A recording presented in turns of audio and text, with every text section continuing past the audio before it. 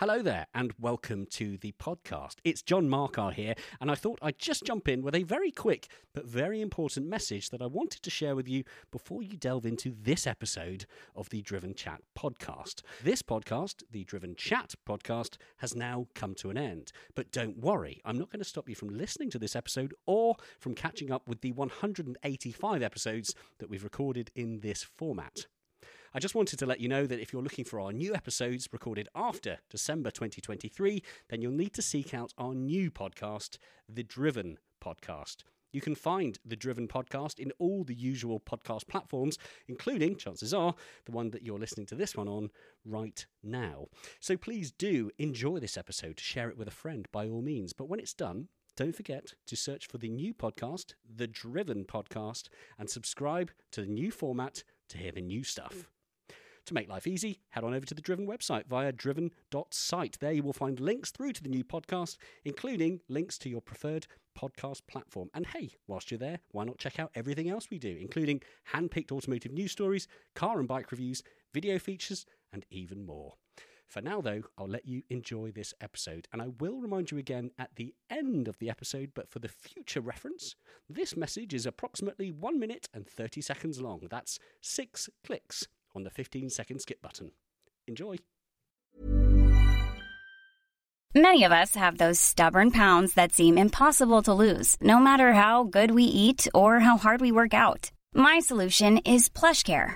PlushCare is a leading telehealth provider with doctors who are there for you day and night to partner with you in your weight loss journey. They can prescribe FDA-approved weight loss medications like Wegovy and Zepbound for those who qualify. Plus, they accept most insurance plans. To get started, visit plushcare.com/weightloss. That's plushcare.com/weightloss. Hi, I'm Rachael Downie and I'm a motorsport presenter, broadcaster and content creator. The Driven Chat podcast in association with Paramex Digital. You dream it, we bring it to life. Find out more at drivenchat.com. Hello and welcome to this week's episode of the Driven Chat podcast. Once again, we come to you, if you're listening in real time, we come to you after another week's break, a non-intentional week's break, but hey, sometimes these things happen. I don't think we ever promised we're going to bring you weekly content, so, can't get angry about it, but hey. No, we did have a quick break, but we're back. Hooray! And we are back with a episode that I've been looking forward to bringing you now for approximately 5 weeks, because we have a new member of our team. If you follow us on social media, especially on Instagram, you will have seen this announcement already. But about 5 weeks ago, we had a big change to our radio show outputs, which was that we went from talk radio to talk sport, a bit of an upgrade. And we also welcomed a new member to our team that goes by the name of Rachael Downie. And you've just heard her voice because she said hello to you. And finally, for the first time in that 5 weeks, despite the fact that we've been working together for basically 2 months now, we're able to say, hi, Rachael, and welcome to the Driven Chat podcast. Hello. Hello. This is so weird, kind of being, like, I find it weird not being in control, but I'm not in control right now. It's all down to you, John, for the moment, which is very strange. That is quite scary, actually, when you put it like that. Yeah. Yeah, well, the whole purpose of this podcast, this one episode, is to kind of just introduce you to our dear listener. I always use it singular, don't know why. We do have more than one. We have many, many, many hundreds of thousands. But our dear listener would like to meet you as well. Because I know that some people listen to just the podcast, some people listen to just the radio show, some people listen to the podcast and the radio show. Others consume everything we do, like on our YouTube channel and everything else in between. But yes, you, Rachael, primarily you've joined us for the radio show, but it's also quite likely, almost certainly, that you're also going to be jumping in for a few podcasts as well. So thought we might as well, introduce you to our dear listener so you can, they can become familiar with your voice and maybe learn a bit more about you as well.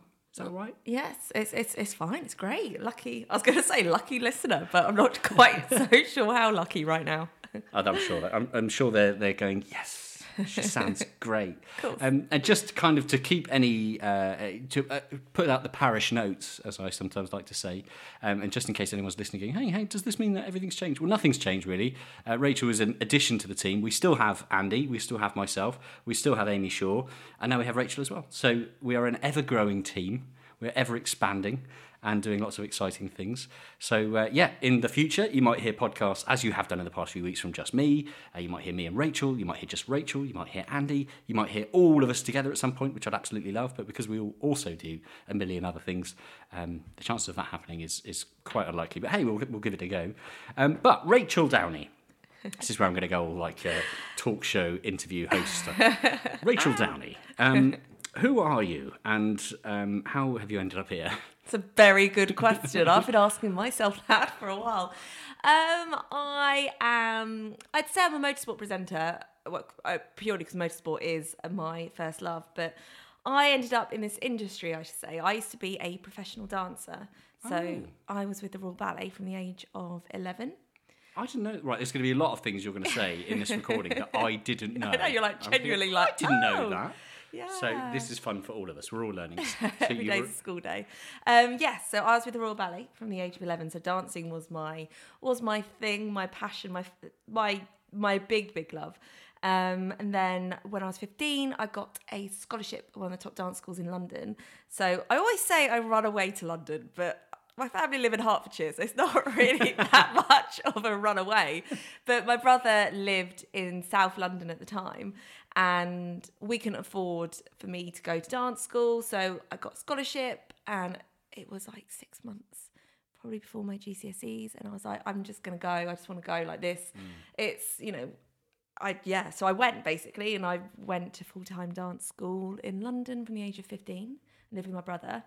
And then when I left, so there's many different things. So ballet was my first love during the dancing time, but obviously when you get to about 15, 16, it's too hard to kind of keep myself, because I had an eating disorder throughout this time as well. So it was too hard to keep myself kind of like looking like a ballerina, and they were very strict. And I remember being 12 and them clamping my body weight, and it just kind of, I think like a lot of things, when your hobby becomes your job, sometimes you lose the love of it.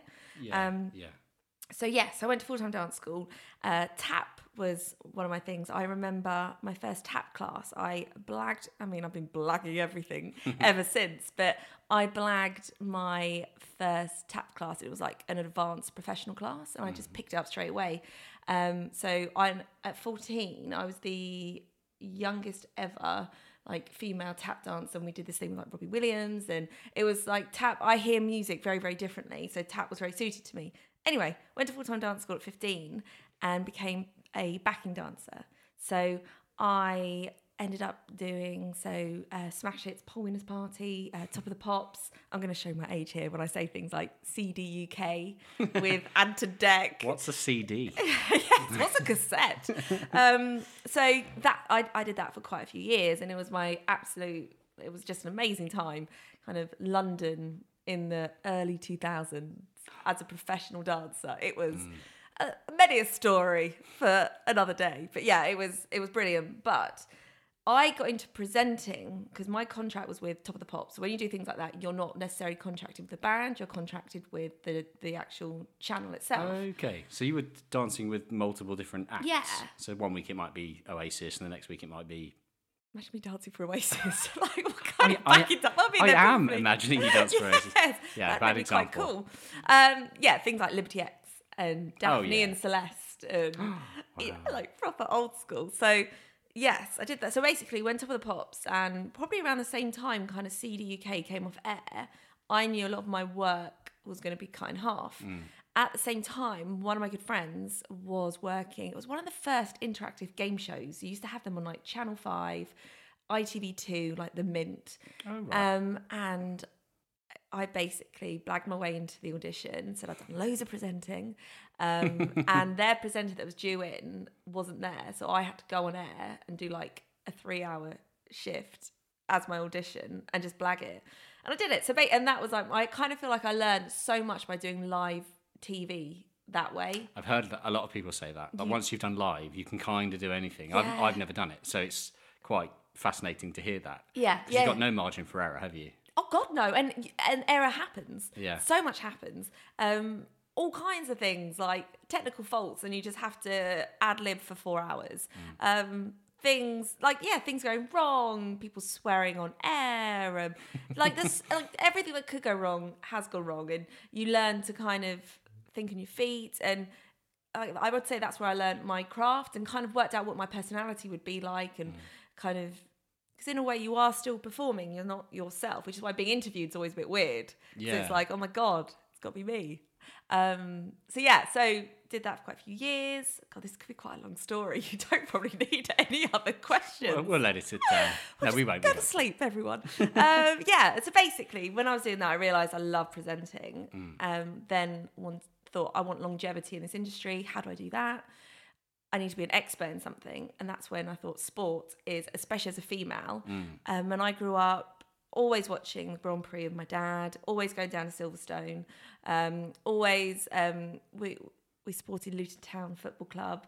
So my first football match was between Luton Town and Crystal Palace. We went to Kenilworth Road, which is Luton Town, to watch the first game. I was expecting literally sitting in a Crystal Palace. So anyone that's been to the Luton Town Football Club will know that's slightly different. So I know sport, and I made a point of not downloading the apps, because we are talking probably quite a few years ago, but reading the back of the papers every single day, just learning as much as I could. Nice. And teaching myself as much as I could. So I got a job, I'll make this very quick now, I've got a job on the PKR channel, poker. And I then I did some football things, but I thought, do you know what? I don't know how I'm going to get into motorsport. I didn't go to uni. I'm not a commentator. I don't know what I can bring to the table. Like, I'm just a presenter. Like, I don't know what I could do. I don't know how I'd fit into the motorsport kind of world. So when I'd go up to Silverstone or Brands Hatch, you'd see like a crew there. And I think this is like youth makes you a little bit, confident. And I just went up to one of the cameramen and just said, I'd love to do some stuff for you. I can do it free in front of the camera if you need me to do any presenting. Nice. I think now I'd probably be a bit apologetic and like, I'm so sorry. Do you mind? I'll pay you. What sort of age would you have been then? Oh my God. 23, 24. Okay, yeah, that's a good confidence age. Yeah, it is. Yeah, you are very fearless. And so I just started doing that, and then got a job on Brick Car. Nice. And the Fun Cup Championship. Yeah. But with Brick Car, that's when I fell in love with endurance racing, and I did my first 24-hour race with them, and I love it. I love endurance racing, and I love night racing. Nothing for me more beautiful than that. And then I managed to get a job about 7 years ago at Le Mans for Nissan. It was Nismo at the time, and there was about 8 presenters, and it was the most incredible. We were there for a week. They built a big studio right in the middle of the circuit. It was the best. It was incredible. And then I was like, oh my God, I love Le Mans. And I'm not there this year, and I didn't go there last year, but I had been then every year since, and I'll definitely make sure I go next year for their 90th anniversary. But yeah, so from that point onwards, I was like, this is definitely what I want to do. I've done a lot with like FA TV for football wise, quite a bit with William Hill, but yeah, motorsport always keeps bringing me back. I do have a love-hate relationship with it sometimes, but then I guess that's the industry, as in sometimes I get frustrated that the content going out there can be a little bit samey. There's not enough, I don't know, as a female in it, especially like and things are changing the last few years. Things are positively changing. So yeah, that's how I've ended up here. I'm so aware I could chat about this all day long. Sorry. Can you remember the moment that, was it at Le Mans, when that little light bulb turned on and kind of made you think, oh, actually, this is really cool? This is really special. Yeah. From the moment, with Le Mans, it's a different noise anyway. The way the circuit's built and everything's a completely different noise. It sounds so naff, but it just has a feeling about it. Yeah, it does, completely. It's an atmosphere, isn't it? And I miss it. Like, I miss the fact that I'm not there. And I've got a lot of friends now that are drivers, and like so many people there now. And I'm like, But yeah, and some beautiful moments, beautiful moment, but when it's like happy hour, so obviously very like you can see the sun beginning to rise. Just before that, I love getting like a burger, sitting by the side of the track completely by myself, and just watching the racing, and that is like, wow, like it's beautiful. Yeah. So yeah, Le Mans, every time I'm at Le Mans, it always brings that love back for me. If I'm missing it for motorsport, it always brings it back. Yeah, Le Mans, and the other one for me is the Nürburgring 24 Hour, which I don't know if you've had a chance to experience that. Never. So that again, I would challenge anybody that isn't a car person, somebody that says, I'm not that fussed about cars, to go and stand trackside at an event like Le Mans 24 Hour or the Nürburgring 24 Hour, or even just like a Brit Car endurance race or a WEC race, and just take in the sights, the smells, and the sounds, crucially, of cars racing through the night. And I would be baffled if anyone didn't walk away from that going, okay, this is really special. And it's so hard to kind of describe it to people, because I've got loads of friends that aren't car people at all. And the idea, the Nürburgring 24 Hour is a perfect example. I've done that a good few times now, and you go with some mates, and it's just hilariously brilliant, because you spend an entire 24-hour period walking around, sleeping a little bit, waking up a bit, watching racing at night. And of course, the Nürburgring, as it cuts through hillsides and mountainsides and woodland, it's like nothing else. And trying to justify that kind of trip to your non-car friends, it is the strangest thing, because you're like, yes, it is just racing. Yes, it is at night time. No, you can't see as much. Yes, it does get cold. If it rains, you do get wet. But trying to describe that feeling you get as the cars are ripping past, and knowing that they've already been racing for like 15 hours, and these cars, the brake discs are glowing, and you can smell everything from the brakes to the clutch to the tyres, and it is electric, isn't it? There's like this electric atmosphere that is like nothing else in the world. That's 100% it. And I always say that to my friends who might watch, but I think that's with probably a lot of things. If you watch sports, live sport is meant to be watched. Live sport, and you can't, but with motorsport, if you just watch it on TV, it's like, I don't get it. I don't. No. But as soon as you go to a race, and it's that smell, it's the sights, it's all the sensations. And yes, and especially with a 24-hour race where you do sleep for a little bit. It's not about you get through it. If you do manage to just doze off, you hear the noise of the cars in the background. And there's nothing about that process that I don't enjoy. And also, if you are working for a 24-hour race, you get so attached to the driver. So if you work for a team, so when I work for like Nismo, and I normally do work for like Nissan, you end up just caring about the drivers. You care about everyone. You know when like all the crew are asleep in the paddock, you go and you just you're part of it, and you miss it when you're not there. It's like going on holiday, I guess. With someone. Or with your mates. It's this is the other thing as well. I think a lot of people don't necessarily understand, or certainly wouldn't predict until you see it. It's such an emotive experience, isn't it? It brings out every form of emotion you can imagine, from excitement through to anguish, through to stress, through to upset, through to joy. Yes. Just from a load of cars driving around on a bit of tarmac. It's bonkers, really. But it is the most amazing thing. So you started doing some presenting with Le Mans, and so you'd say, Le Mans is the pinnacle. Yeah. How does it feel knowing that at the time that we're the time that we're talking now, we are just a few days away from this year's 2022's Le Mans 24-hour race. And have you got that kind of like, are you grieving it slightly? Like, I'm not there. Yeah, not in my stomach, actually. I do. Yeah, I was going to go. There's a race team, Jota, that do really well. I work with them quite a bit. So knowing that they're all out there and they're doing quite well, they're quite fast in practice and stuff at the moment. So he's hoping. I miss it. I really do. And kind of obviously now all the COVID restrictions, everything like that's all over. You're going to have such a buzz. And I do some esports as well. And for motorsport games, and I know they're out there and they're doing stuff. So I do feel like everyone's there. So I'm just going to try to keep myself. Obviously, I want to like listen in and watch it. But at the same time, it's bittersweet. I also want to kind of keep myself busy so I don't think about what I'm missing. But it's just amazing. All of it is just, it's, and you sense the history when you're there and everyone that is there. And it's like a festival as well. It is completely a festival. Yeah. I don't think people realise that who haven't been. They're like, I'm not going to watch a race for 24 hours. It's like, don't worry. I don't think anyone does. No. Like the drivers don't even race around for 24 hours. So do not worry about that. But it is like a festival. Although the first year we camped. So myself and one of the presenters is actually a very good friend of mine. We had like a little caravan. And that was quite an experience. Yeah, I can imagine. Camping. And the first few days, fine, because no one's there. Then maybe 2 days. So I'd say probably by Thursday, it gets really busy. And so all of a sudden, there you are on the Thursday queuing up in your little town for a shower, and you've got like big burly blokes next to you that you're like, where have you come from? It was just me on my own a little while ago.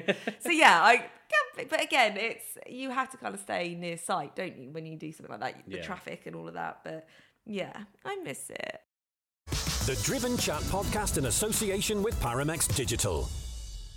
Well, you and I, hopefully, are going to be bringing an episode for the Driven Chat podcast to our dear listener soon, featuring a few quite big personalities from the race. Yeah, so definitely. A post-race podcast, which will be good. You'll have to remind me who they are because I've completely forgotten. Andre Lotterer and Antonio Felix da Costa. So Antonio races for Jota and Andre's a Porsche driver. They're both Formula E as well. But yeah, they always do great. I mean, anyone that races for Jota, I'm always like, yeah, they'll be on the podium. But they're great racers, and you can only admire them. Like, you go from something like, Formula E, which is 45 laps. So yeah, about 43 minutes, whatever it is. And then then they go and do endurance racing. It's like, how do you get your head around that? And electric Formula E, you've got to conserve the energy and all of this completely different skill set. And I think it's brilliant how they can just be that focus on that and then quickly change and go into the, focus on endurance racing and being part of a team. I don't know if I could do that. Be a team player. Yeah, it's amazing. So yeah, we'll be interviewing them just to get... I love it when you do chat to drivers that, I think probably a lot of them that do take part in Le Mans, you see the passion, and I think every single one of them obviously knows the beauty of Le Mans and the pinnacle of motorsport that is Le Mans, and you just see the excitement and hear the excitement and passion coming from them, and it's like, there it is. Because sometimes you miss that when you do interview them, drivers after a race. Normally you don't, depending on how they've done, even if they've won, you don't really see that passion. No. And you do get that when you interview them about Le Mans, and it's really good to see. It's good to see that passion still in a driver. Yeah, no, it is good. Yeah. And you're so right. Like, especially soon after a race, there's so much internal processing that the drivers are putting through, that to then be pulled aside and be like, right, let's ask you 25 pre-planned questions about how you did in your race, and they're like, I just want to sleep. So you don't get an awful lot out of them, do you? Do you know what's quite bad? So the esports presenting I do, it's with so we've got Mercedes esports, and Max Verstappen has an esports team, and they were saying at the end of their last race they did, Lando Norris, Max Verstappen literally just went, after the interviews, went back and went online and were doing like Twitch and all that stuff, and it's like, oh my God, you live and breathe that like sim world. Yeah. Whereas the rest of us, after like a Monaco race, would be off living our best lives on a yacht somewhere and partying. But no, they just go back, and it's all about, it's a different generation, I think, as well, with all these esports and sim racing and Twitch and stuff. And, so they finished a race like that and went off and just carried on, sim racing, which is, it's crazy. It is crazy. I definitely want to be in a pool, like, oh my God, just isolated from everyone. Oh my God, with champagne. Let's do it. 100%. That's the dream. So you have a vested interest in Formula One as well, which I guess, and to fill in a big gap here as well, that I perhaps didn't or failed to explain properly at the beginning of our podcast, is that the reason that you've come in to join us for our radio show with that adaptation from talk radio to talk sport is because being on talk sport, we needed to bring a bit of a motorsport feel to our show, as well as the other car bits and pieces. So you're kind of like our motorsport correspondent for Driven Chat now, aren't you? Both the radio show here on the podcast and potentially some website stuff and whatever else we can squeeze out of you, Rachel, to be honest. Yeah, it's fine with me. Yeah. So what is your favourite? What is your go-to? If you could watch one form of motorsport exclusively for the rest of your life, what would you choose? For the rest of my life? Okay, that's me. For the next 12 months. Do you know what? I guess it's automatic. You say things like Formula One, but I love rally. Okay. Rally racing. So I've done some stuff. I did rally, I don't know, I think it was for like 2 years before lockdown. It's really weird. It's like lockdown is like it's that. Thrown everything. I have no idea what year I'm in. Was it 10 years ago? Was it yesterday? Yes. What decade are we? And rally is amazing, and there's quite a few different rally series. And like, is it Nitro? Nitro? Nitro? Yeah, Nitro. Yeah. Yeah. That with all the jumps, and it's incredible.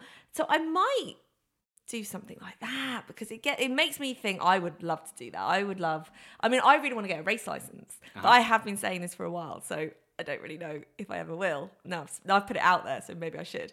But it's brilliant. It's proper aggressive racing. It's quick as well. Yes, maybe rally there. Okay.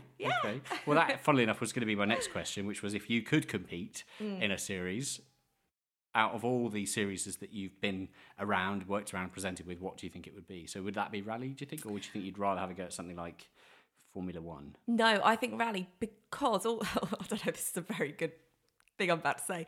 My spatial awareness is horrendous. And I'm not saying rally driving, like, I'm not, but do you know what I mean? Like, it'd be okay if I tapped a rally car, because that, you can push slightly. Yeah. But obviously couldn't do that in a Formula One going at full speed. And I guess in a lot of rally stages, a lot of the time you're on your own anyway, aren't you? Setting a time as opposed to like so wheel my spatial to wheel. Awareness, it's okay. I don't think many people would realise that.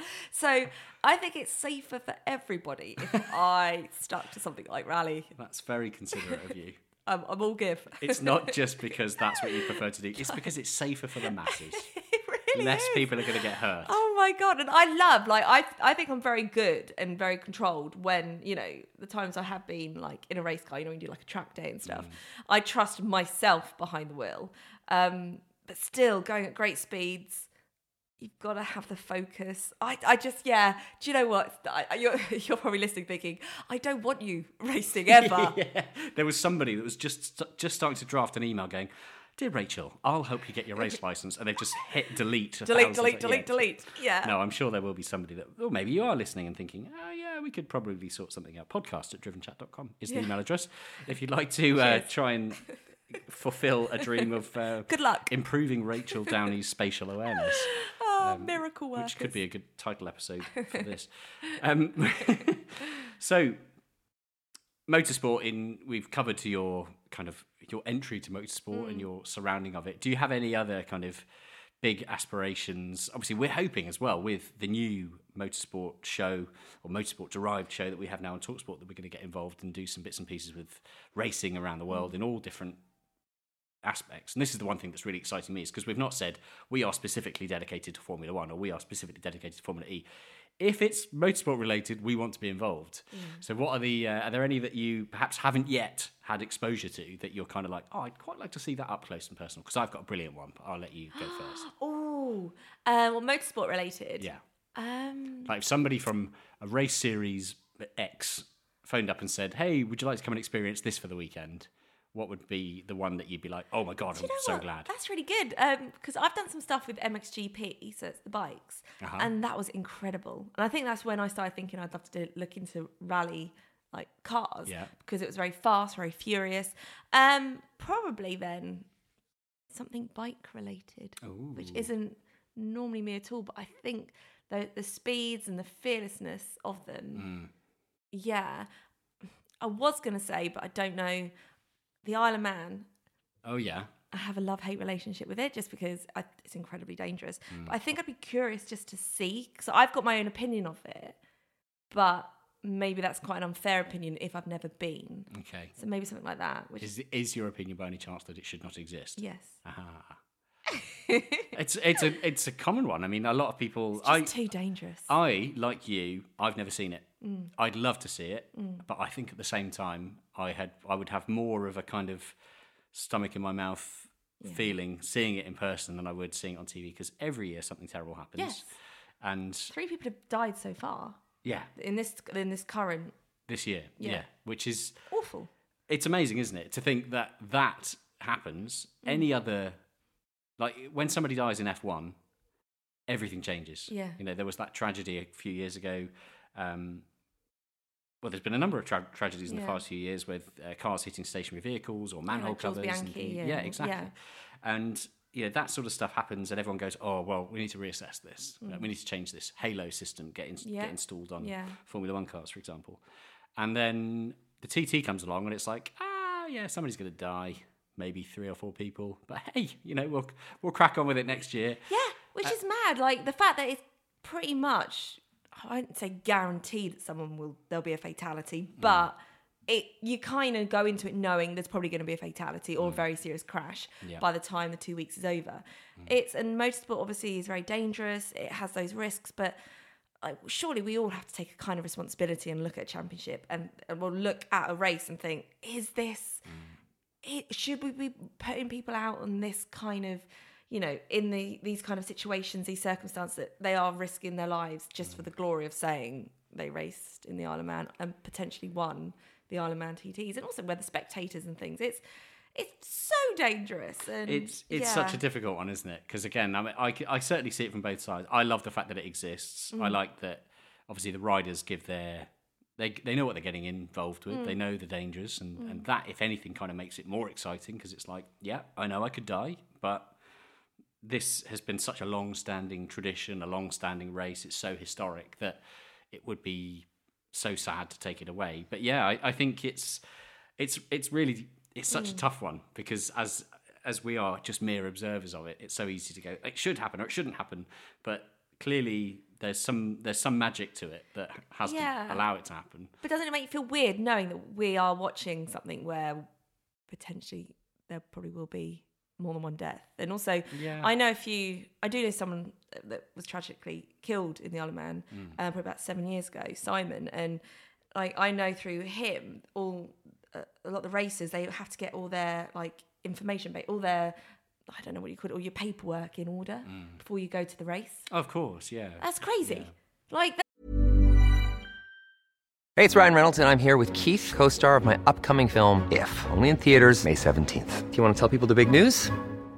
All right, I'll do it. Sign up now and you'll get unlimited for $15 a month and 6 months of Paramount Plus Essential Plan on us. MintMobile.com/switch. Upfront payment of $45 equivalent to $15 per month. Unlimited over 40 gigabytes per month. Face lower speeds. Videos at 480p. Active Mint customers by 531.24 get 6 months of Paramount Plus Essential Plan. Auto renews after 6 months. Offer ends May 31st, 2024. Separate Paramount Plus registration required. Terms and conditions apply if rated PG. I'm Sandra, and I'm just the professional your small business was looking for. But you didn't hire me because you didn't use LinkedIn Jobs. LinkedIn has professionals you can't find anywhere else, including those who aren't actively looking for a new job, but might be open to the perfect role, like me.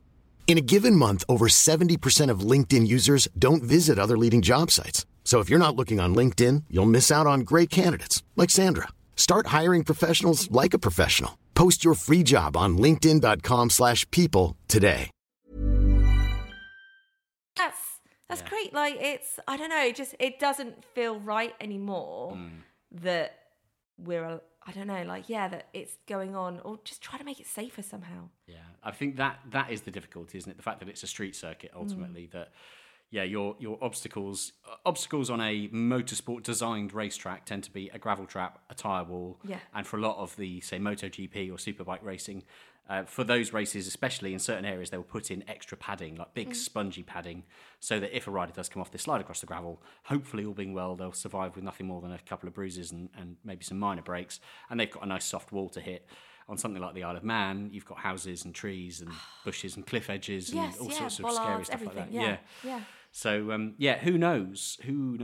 I guess only time will tell. But for as long as I can remember now, I've been listening to conversations with people going, it won't last another few years. Like, this has to be the last year now. And every year it's continued. So, yeah, I think we've had, I think it's now 262 or 263 deaths. Wow. It's just the TT. Yeah. It's mad. And yet that's the one you want to go and see. Yeah, can't wait. Buzzing for it. What about you? What race? My one, I've become slightly strangely obsessed. And this, as I say it, will either make all the sense in the world to you and our dear listener, or they may go, what? And it's called Stadium Super Trucks. I don't know if you've heard of this. I feel like I can picture it, but oh my God, I love that you've said that. So Stadium Super Trucks, for anyone that is unsure, is effectively highly modified American pickup trucks that have hugely, loads of travel on their suspension. It's effectively a birdcage style racing car. So it's a roll cage with a like facade, maybe that's the wrong word, like a shell dropped over it. So imagine like a remote control car where you put the plastic shell over the remote control car, and they go around these massive pickup trucks and race on a street circuit, and they also incorporate jumps on the circuit. So they're going around. It is just the most bizarre thing to watch, and it came into my spotlight just through social media. Like a clip came up, it was shared on Facebook or something a good few years ago, and I was like, oh my God, what is this? How is this a real motorsport? But it is a real motorsport. So imagine NASCAR partnered with NASCAR crossed with monster trucks, but smaller than monster trucks. They are like pickup truck sizes. Wow. I'll show you a video shortly. Yes. And I'm trying to think how they would jump, but I guess it's the most amazing. I'd love to see it in person. I don't think it's yet made an appearance here in the UK. It started in the US. They've done a load of activation in Australia as well. It's so typically southern states and brilliant. Australian. Yeah. It's just the best. I'd love to go and see that. So if we can incorporate a visit to TT perhaps next year. Okay, let's do it. And then some stadium super trucks for me. It's like yin and yang, isn't it? That's absolutely amazing. I'd be so up for that. Yeah. Would you ever want to race in it? Of course I would. Oh of my course you would. God. Silly question. Like nothing more in the world than would I love having you go in a stadium super truck. I don't think I've ever seen you this like animated about anything. It's brilliant. Because they all just constantly go sideways. Like there's just so much power. It's utterly ridiculous. It's stupid, is what it is, and that's what makes it so brilliant. I'm with you. And of course, I think most of our regular listeners have now figured out that I'm essentially 6 years old. Yeah. And anything that would excite 6-year-old John Markar now excites 34-year-old John Markar. I can see just that. The reality. Yeah, I can actually see that with you. Yeah. Great. So cars. Yeah. Cars. So we do talk about cars on our radio show quite a lot. We go through some car news and stories and things. Let's delve into your car world a little bit. And it doesn't matter if it's not been all exclusive. We're not expecting you to say, yeah, I bought my first Bugatti at the age of 27. I wish. Yeah. Do you have a car now? Yes, we do. I say we, my other half and I. We as in you and I. Yeah, sure, that's we what share. that sounded We share like. a car. Yeah. You and your lovely husband share a car. Yeah, we have Range Rover, and I love it. I love the idea of being up high. So I should get one of the trucks. Exactly. Another reason for stadium super trucks. Yeah. Sorted. Yeah, I love of just being up high. When I was younger, do you remember? I'm sure you do. I don't know. I've committed myself now, so I'm going to have to say it. But Sweet Valley High twins, they had like a 4x4. You're looking at me like, I have no idea. I was a girl growing up, John, so that's probably why I remember it. And I used to love the fact, like a 4x4, like a Jeep. Oh, right, okay. I love all that. Like the Mercedes, like Jeep, I love. Like there's so many, I just love. The Mercedes Jeep. Yeah. There's a lot of people shaking their heads right now. I know. Jeep is a car. Oh, yes, I know, Mercedes is a car. So, but I love, I think just that feeling of being high. What does that say about me? It says something, doesn't it? I don't know. But it's a common feeling. I mean, obviously SUVs are the most, like they've never been as popular now as they ever have been before. And I think there's that. I think it's a perception of a lot of things, isn't it? It's safety, and I always moan about SUVs constantly until I drive them, because then I'm like, oh, you can see over all the other cars. You can see, and there's something about that reassurance of knowing why you're in traffic. When you're in a very low car and you're stuck behind a van, you haven't got a clue what's happening in front of that van. Yeah. But in a bigger car, no, I do get it. What are your thoughts on the new Range Rover? Would you be tempted? Yes. It's quite posh, isn't it? It's so nice. Yeah. I love it. It's quite spenny, isn't it? So obviously this is our make-believe world. So... Oh, yeah, we can do that. Yeah. Okay, no, this is good. I love that then. Yeah, I love it. I'd love to have, again, I'm sure we all would, a big car collection. So you go down to your garage and there's a car for Monday, Tuesday. I'm going over the top now. No, I like this. Let's go with this. I'm stealing this a little bit from Sam Moores, who was my last podcast guest. So let's go 5-car garage, unlimited money. And what would you go for? So let's categorise it as, so we need something for the day-to-day. Which could be a Range Rover, I guess. A nice little run around. Nice little long wheelbase Range Rover with all the options. Okay, let's have our day-to-day car as a Range Rover. Yeah. It's hard because this is going to sound controversial. Easy for me to say. I'm not a big car girl. I got into, like I said, my reason for liking motorsport was just the sensations you get when you go to a race. But I love an Aston Martin. Okay. I do love an Aston Martin. So that's your kind of sporty supercar, weekend car, perhaps. My weekend car, yeah. I'm trying to think of all the cars like I've seen. We wouldn't have to have 5. We can have 3. That's right. I do love a supercar. So, like you mentioned, like a Bugatti, or like I do. Again, don't we all love a supercar? I think that was my first introduction as well. The first time at Le Mans, when you see these insane supercars, like you would never see anywhere else. Like you can just see the beauty of one. Jaguar. Okay. I do like a Jag. Where do you stand on classic cars? Are you a fan, or are you more of a modern car kind of guy? I want to say I'm a fan of classic, but I'd say modern. Yeah. I would but I think that sums me up. Like, I do love all that fake like newness. Like I actually quite like Dubai for the whole new man-made. I don't have a soul. That's what that means. As fake as they come. Yeah, no, I love all the new stuff. But I think it's because as well, like growing up, we had like, not to get the violins out, but we had no money whatsoever. Yeah. So we would have a proper, like, not even second-hand car, like probably like third-hand car, if that's even possible, fourth-hand. And it would always be the loud boom. And I think the first ever car we ever had was like maybe a little Mini. That it was just, we've never ever had. So for me, I think that's why I like new. I like the new cars. I like just anything fresh and new and hasn't been owned before by anyone else. So, yeah. I've never had a new car. Really? Yeah, never. But is that because it loses its value as soon as it leaves the showroom? More because I can't afford it. I understand. but yeah, right. There is an element of that. Yeah, the vast majority of cars, obviously, if you buy them, they are going to depreciate straight away. Yeah. Some don't, and some people do really well, and you can own a car for a year or two and actually earn money by selling it, which is great. But obviously, that requires a certain element or a certain level of wealth before you get to that point. Yeah. But yeah, I do get that appeal. There is something quite nice knowing that you're the only person that's driven it. You know how the car's been treated. You know how the car's been looked after. You're a classic car man. Oh, massively. Yeah. Yeah. I appreciate everything. But yeah, there are certain. I'm obsessed with particular eras of classic cars, and then I kind of phase out through other eras. So, pre-war, which sounds bizarre, but 1920s and 30s cars I love. Really? Yeah, absolutely love them. Why? And then what got you into that? Is it just... for me, that was my world of running events with classic car driving tours and things. So we'd have these convoys of old Bentleys and Bugattis and you name it. It was just the most incredible cars. And there's just something about looking at a vintage Bentley or a vintage Rolls-Royce that was designed in the 1920s, that was built in the 1930s, and that was used and ran in the 1930s, and still to this day, it's still going, it still works, and it's still just as powerful and just as impressive. It's like this, I don't know, it's like a time capsule that somehow survived everything else, whereas modern cars, they're built and they're great and they're very efficient and great at what they do, but chances are in 20 or 30 years, a lot of them will be rendered useless, or parts will become so expensive to replace that they'll just go off to a scrapyard and it'll be cheaper to buy a new car.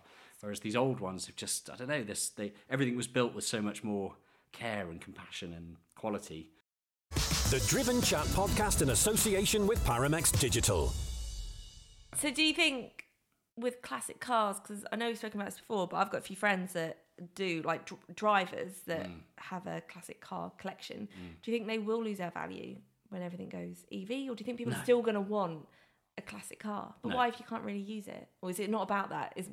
Do people collect classic cars just for the money? Is it some people do? Some people do. It's like collecting anything else, really. If you've got the means to do it, people will. It's a bit like wine or art, or people that collect appreciating bottles of wine but will never drink it is one of the most confusing things for me. But that's you've lost me there. Yeah, totally. People do, or people that buy amazing art collections but haven't got the space to put them on the wall. It does happen. Yeah, people buy cars and they have neither the time or the space to store them where they are, so they'll just keep them in a collection or a museum somewhere and hardly ever see them.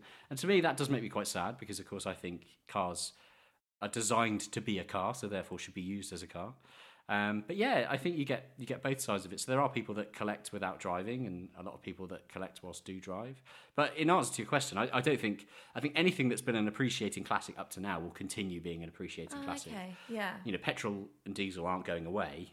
Yeah, that's true. The nature of buying a new car with solely a petrol or a diesel engine, that's coming. For us here in the UK, that's 2013. For the rest of the world, they're slightly different time periods. But it is eventually going to get to a point where you can't walk into a car showroom anymore and buy purely a fossil fuel powered internal combustion engine car. And if anything, I think that makes the classics even more special. A bit like the common comparison is horses. Everyone, think to, here we are sat in beautiful London. If you think back to 150 years ago, everything was horse-drawn. Everything, from trolley buses in London through to deliveries, through to people just needing to get from one town to the next. Everyone would use a horse. And one of the big concerns back then was that the roads were completely covered in horse mess. And there were people employed to do nothing but clear up horse mess. And there were even calculations that were done. This is my geeky side coming out. There were even calculations done in the early 1900s and the late 1800s where they said, if we keep increasing the population of London in this way and keep using horses in this way, we're going to be up to our knees in horse mess by 1940 or something like that. The calculations were all done. So something needed to change. And that change at the time was the motor car. Somebody invented the motor car. That came along. Ironically, the first cars were EVs. But then somebody discovered you can make an awful lot of money out of oil, so they became petrol-powered.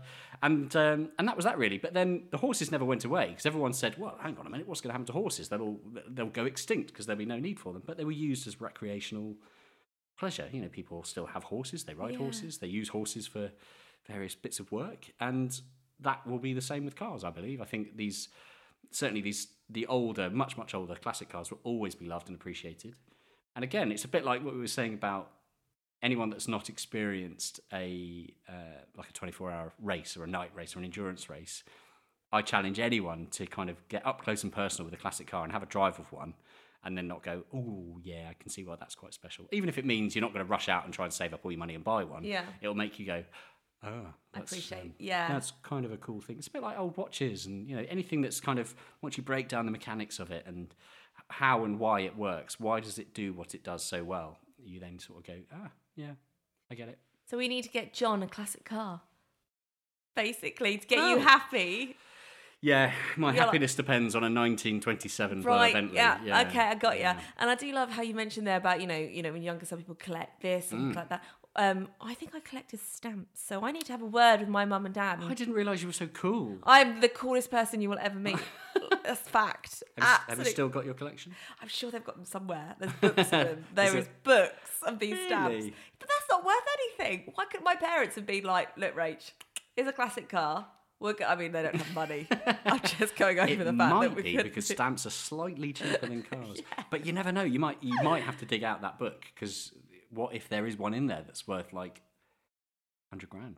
Really? It might be. I have no knowledge or authority on stamps, but I mean, there has to be a reason behind that madness. Like, there has to be. If you are a listener and you are particularly knowledgeable when it comes to classic stamps, podcast at drivenchat.com. Thanks. Subject line, I can help Rachel with her stamp collection. Iconic. Iconic stamp collection. You never know. You never know what might crop up. Thanks, John. Yeah, anytime. And if there is anything worth many millions, I think of it as an introductory fee. You can treat me to a 1927 Blur Bentley. I mean, that's a good bargain. Good deal. I'd say so. Yeah. I'd do it. Yeah. I mean, I'm not, but... You'd be keeping that money. You'd be off. I would. I wouldn't look back. Thanks for the opportunity. I've decided it's not for me. I'm off. See ya. Toodaloo. I'll send you a postcard. I wouldn't do that. Yeah. So, I mean, wow, 46 minutes we've been rambling on already, isn't it? That's quite impressive. And this afternoon, we actually have a radio show to record, don't we? We do. Which is exciting. So we'll be trundling our way along the underground system to get to TalkSport Towers at News UK, which is quite cool. Reunited with Andy and Amber and Johnny, our producers, and do some cool stuff. Yeah. I'm going to have a quick look at my questions to see if there was any. I don't think we didn't nail the kind of dream car garage, but we had a Range Rover, an Aston Martin, Did you pick a supercar or a hypercar? I think I said a Bugatti. A Bugatti, of course. A casual £4 million. Yeah. Yeah. Throw one of like- those in. But this is it. Like, this is my make-believe play world. So True. that's like, money doesn't exist in my make-believe play world. Is there a car or a make of car that even if I said, I'll give you one, you'd say, nah, no thanks? I mean, I feel bad saying it. Oh, there is. There is one, is there? Oh, God. I can't. I can't. Really? Oh, I'll be judged. No, I'm not going Okay. to. Whisper it. I can't because I've got a really, like, I'm very toothsome. So if I whisper it, you'll be able to hear it. Yeah, no, but it's only because back at school, if Yeah, this is fine. anyone had one, like, you'd have the Mickey taken out of you, and we didn't. Which I'm surprised we didn't. Oh, we couldn't probably buy one because we couldn't afford it. But yeah, What is it? a Skoda. Oh, okay. But that's the thing. Skodas from yesteryear, Yeah. they were crap. And you couldn't have a Skoda. People would take the Mickey out of you. Yeah, completely. I Okay, can good. remember. I'm going to have to Google this. It's not now. just my school friends. The reason I'm happy to talk about this and slander Skoda from yesteryear is because now they are brilliant, because of course they're now just Volkswagen products with a different badge. But I will never forget. So I think I went to school a few years after you did. Not a lot of time after you did, I don't think, but a few years after. Yeah. And even then, there were a lot of Skoda running jokes, and if your parents did drop you off at school in a Skoda, it was kind of like, oh my God, Lawrence has been dropped off in a Skoda. Do you remember the Skoda jokes that used to go around? I'll see if I can get some up now. Oh my God, yeah, I have, because they would have been used in my school. And I need to remind myself and others that a lot of our listeners are from outside the UK. Okay. So therefore, they might not know. Our American contingent might not know what a Skoda is, because I don't think even to this day you still get Skodas out there. But it was a Eastern Bloc, slightly communist brand that made some very affordable runaround cars that didn't have the greatest reputation for reliability, quality, anything really. Yeah. But then one day Volkswagen were like, hey, we'll buy you. And suddenly every Skoda was a Volkswagen Golf. So they now work. Yeah, joke number one, how do you double the price of a Skoda? I don't know. You fill up the tank. That was one. Back when it was cheap to go to a petrol station. Why do Skodas have heated rear windscreens? I don't know. To keep your hands warm whilst you're pushing it. Oh, that's good. Oh my God, that's brilliant. Oh wow. What do you call a Skoda driver who says he has a speeding ticket? I don't know. A liar? Yes. That one I remember. There are so many. Yeah, how do you overtake a Skoda? You run. Oh my God, that's brilliant. Oh my God, my child is coming back to me now. Oh my God. Yeah, it's there are many of them. How do you make a Skoda more sporty? You wear Adidas trainers whilst driving it. That's brilliant. Yeah, no, I get that, Yeah. and a lot of people will relate to it. But yes, nowadays the modern world, times have changed. It's all changed and moved on. Got to get over it. Much like the largest estate version of the Skoda they make, they are superb. Are they? Yeah. Okay. Thanks, John. So yeah, hello Skoda, by the way, if you're listening. I'm sorry. We love you. Yeah, maybe we need to get you in a Skoda so you can see how far they've come. Yes. And we'll take you back to your school, your primary school, and we'll make a nice emotional video. Oh my God, yeah, it'll be traumatic. It'll be a roller coaster. Let's do it. I think we should do it. We'll throw in loads of like really over dramatic slow music and some headshots of you being like, it was just such a sad time of my life. I'd be so up for that. Yeah. And then there you are in a Skoda Superb. And I'm a you're happy like, girl. Look at this. Yeah. Done. Easy. Ultimate dream car, do you have one? Again, money no object. Let's say the directors of TalkSport decide, hey, you guys deserve £1 million a year in salary. Yeah. Which is approximately £1 million a year more than we get paid now to do our show. What do you think would be the first showroom you'd be walking towards? Do you know what? I don't know. I guess. Do you know what? When you were saying that, straight away, I was thinking of some kind of 4x4. I do love them. I love them. But it'd probably have to be a supercar, wouldn't it? Because when else am I going to get offered £1 million a year? I've got to take full advantage of it. Or what about a Fusion, like the Lamborghini Urus, which is the big 4x4 version of the Lamborghini? Or the Bentley Bentayga? Or the Rolls-Royce Cullinan, which is that, some would say, ghastly big SUV. I mean, if it's ghastly, I'll probably love it. I think you would love a Cullinan, actually. I mean, it sounds like me. Let me Google. Yes. This is what the audience love. Something they love it when quite I crass. start Google searching. So, yeah, if we're fulfilling the desire of crass, Yes. obscene. Yes, hi. Got to get my thesaurus out here whilst I opulent. Yes. Yeah, it's... Nothing subtle about this at all. No, it's, No. I'd say, the least subtle car you could ever drive. I'm actually getting quite excited. So I'm just bringing it up. I'm sure you'll recognise it when I show you a picture of this. And so, dear listener, bear with me whilst I now show in audio form a photo of a Rolls-Royce Cullinan to Rachel. Yes. Right, there we go. See? The answer is yes. They're huge. Oh, They're look at ridiculously that. overpriced. So you like that? I do. I'd like it a bit higher. Oh, for God's sake. I don't ask for much in life. Right, Rolls-Royce, if you're listening, we need a Rolls-Royce Cullinan, but who am even I? higher. Yeah. Well, that tells us everything we need to know about your taste in cars, doesn't it? Right, there we go. So we're getting a Rolls-Royce Cullinan, and they are they're very reasonably priced, more than most people's houses. So there you go. Bargain. Lovely. Exactly. I'll take one. Get you a good PCP deal on one of those.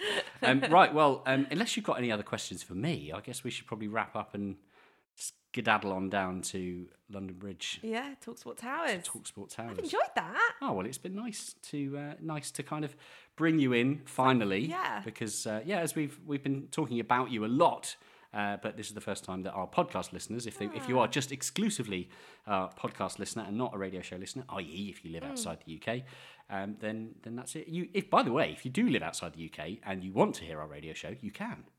And the way you can do that is by downloading. I say this with such confidence. I don't actually know if this is true. I assume. Just hoping you could say this. I was like, please don't pass this to me. Yeah. I'll sing. Tell them, Rachel. How can they do? Yeah. Oh, you're tap dancing. Yes, you can download the TalkSport mobile app, which is an app here in the UK. That will give you the TalkSport and TalkSport 2 radio shows that are running live. You can also find the schedule part of the app, and then in the schedule, you can go back to the previous 7 days and click catch up. So you'll be able to hear our show. So our show primarily goes out on a Friday morning at 9 a.m, which is quite a cool time. And the show then gets rerun throughout the week because, of course, it's a sports channel primarily. It fits in around sporting events and things that happen. So we get replayed throughout the week. So, yeah, Saturdays and Sundays we're replayed. And then I think a couple of times in the week we get replayed. But the first show, if you want to hear it as live, then 9 a.m. UK time, on TalkSport 2, you will hear our lovely voices accompanied by Andy J. And if you've been listening to our radio show and podcast since day one, then you will be well aware of Andy. And just to kind of clear up again, because I still get questions about it, Amy is still with us. She's just not with us for the radio show because she's so damn busy being a successful photographer and E-Type restoration company specialist. But fear not, dear listener, if you're missing the sound of Amy's voice, she is coming back for some episodes in the very near future because she's lined up some great motorsporty and motorcycling guests, I should say. So Amy and I will be diving into some conversations there. But yeah, I guess what I will say to you, dear listener, is if you have got any additional questions for Rachel, then the next time that we get together, we can ask those questions. You can email us at podcast@drivenchat.com. Or if you head to our website, drivenchat.com, you will also see there we have the contact page where you can fill in a little form.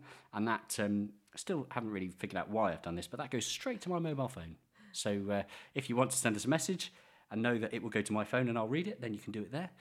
Likewise with the email accounts, actually. Likewise with the social media messages. Everything goes to my phone. I don't know why I do it to myself, Rachel. I don't know why you do it to yourself. It's brilliant. Yeah, it is great when you just sat on a nice Friday evening trying to enjoy a nice drink with some friends and your phone's going do. But it happens. I put myself through this turmoil and I'm happy with it. It's a hard life for John. It is, at times. Yes, that just leaves me to say, I guess.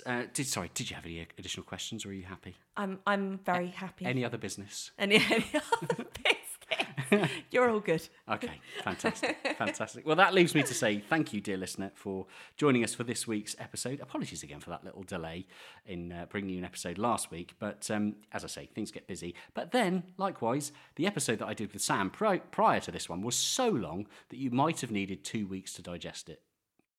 It was long. It was 2 hours and 8 minutes. Oh, wow. Yeah, it was record-breaking. That is. And in fact, it was quite funny because we get, obviously our podcasts go up on YouTube as well, just in the audio format. And so occasionally you get people commenting on the podcast there. And I had one comment saying, this is absolutely ridiculous, way too long. And then the next comment was, this wasn't long enough, I want to hear more. Just goes to show you can't please everyone. You can't please everyone. If you are pleased, though, and if you are enjoying our content, the only thing we ask, we don't ask for money via Patreon, we don't ask you to go and buy mugs and stickers and T-shirts, we don't ask for any form of financial contribution to anything that we do. We bring you this out of the joy of our hearts and because we get paid by other people to do it. But if you would like to show your gratitude for the podcast, then the one thing that does do wonderful things for us is the simple act of leaving a nice review on Apple Podcasts or on Spotify or wherever you have the opportunity to leave a nice review. If you're able to do that for us, it does wonderful things. It helps our algorithm. It helps this big machine that none of us really understand and never will understand. But yeah, if you are feeling particularly generous and you have the time, the means and the availability to do it, that would be very kind. Also, I'll remind you of our YouTube channel as well, because that is there with some lovely content. We've got loads of new videos you might not yet have seen, including the new BMW M240i xDrive, which I had for a week, which was incredible. The new Audi RS3, which is ridiculously expensive, but still brilliant. And various other things from Goodwood. Plus, we have lots of filming activities coming up, including a 50 years of BMW M celebration video, which we'll be filming next week. So that will be coming out very soon, as well as lots of other content. And we will also be attending the Goodwood Festival of Speed at the end of June. We will be there with our lovely friends at Bonhams. So we'll be recording some radio show content, some podcast content, and generally hanging out, doing cool things in the Bonhams marquee, in and around the Bonhams marquee, as well as filtering around at Goodwood. So if you see us there, do come and say hi, because there's nothing better than when people walk over and go, hello, you don't know me, but I love your podcast. As a very nice man did at Cafe de Machine on Friday last week. I was sat with my friends. I'm so sorry I didn't get your name, but I know he drove down from Derby to come and spend the evening at Cafe de Machine, and he listened to the podcast and came over and said hello, and we had a quick chat, and that was lovely. It's the loveliest thing in the world. So if you do see us milling around at Goodwood or any other event, come say hey and say nice things, because it's nice. Guy rattle on, don't I? That's good though. Yeah, well, some would say otherwise. Thank you very much for listening. Thank you, Rachel. Cheers. Let's go and record a radio show. Yeah, I enjoyed it. Go and do our actual job. Oh, yeah. Work time. Work time. That was fun time. I've got to go to school. Yeah. Yes, thank you for listening, and we shall speak to you again with a new episode next week. The Driven Chat podcast in association with Paramex Digital. You dream it, we bring it to life. Find out more at drivenchat.com. Hey, it's Danny Pellegrino from Everything Iconic. Ready to upgrade your style game without blowing your budget? Check out Quince. They've got all the good stuff, shirts and polos, activewear, and fine leather goods, all at 50 to 80% less than other high-end brands. And the best part? They're all about safe, ethical, and responsible manufacturing. Get that luxury vibe without the luxury price tag. Hit up quince.com/upgrade for free shipping and 365-day returns on your next order. That's quince.com/upgrade. Oh, wow. You've made it to the end. The very end. And it's John Markar here again, reminding you that this podcast, the Driven Chat podcast, has now run its course and has come to an end. To find a new format, search the Driven podcast in your preferred podcast app, or head on over to the website driven.site to find some quick and easy links through to the new episodes in the new formats on your preferred apps. Thanks. Bye.